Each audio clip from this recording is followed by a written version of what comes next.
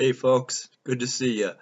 Hey, listen, my phone has been acting really weird and it's not uploading things it's supposed to upload and it's sending out things it's not supposed to send out. So anyway, I'm kind of stuck in a hard spot here. So here's a very, very low-tech solution to a very, very high-tech problem.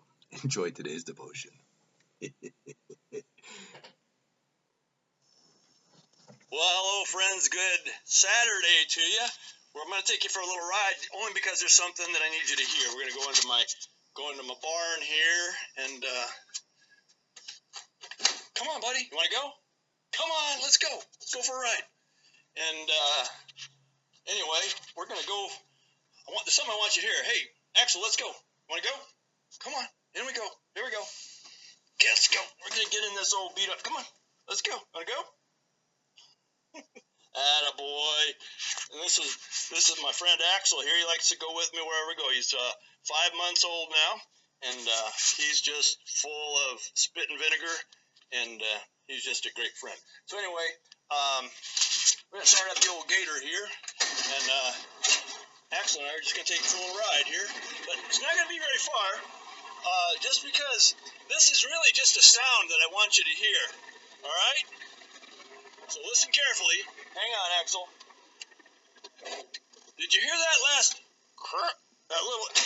This old gator that we have, just has the loudest possible brakes, and so whenever you stop, it goes.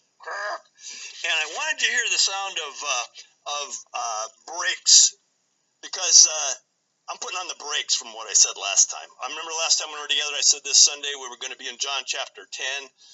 Well, I feel like the Holy Spirit called an audible, and even though the thrust of the message will still be what I was anticipating it would be from before, the passage is going to be, we're going to be coming from a different place, aren't we, buddy? And it's going to be from Luke chapter 12, where Jesus said in verse 15, and I'll elaborate on the whole thing tomorrow, but where he said that a man's life is not found in the abundance of his possessions.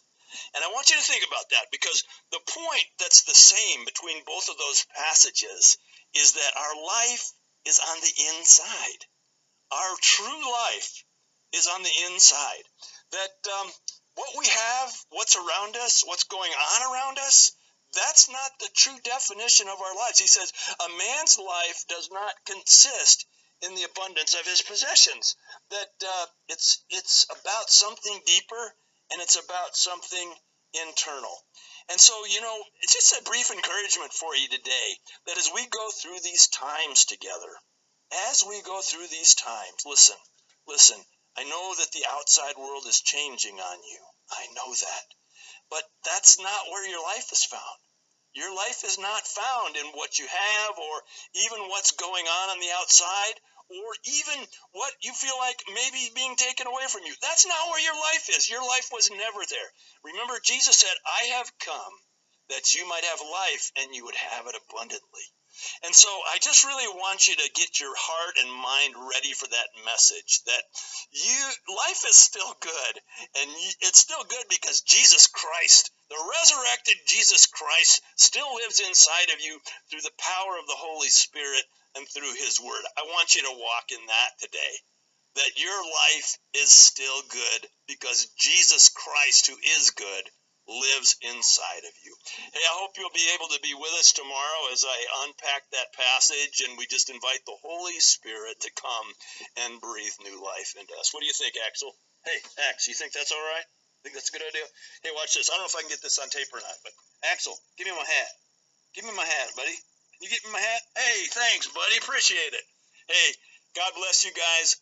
Have a great day. Remember, live by faith, but walk in wisdom. I love you. See you soon.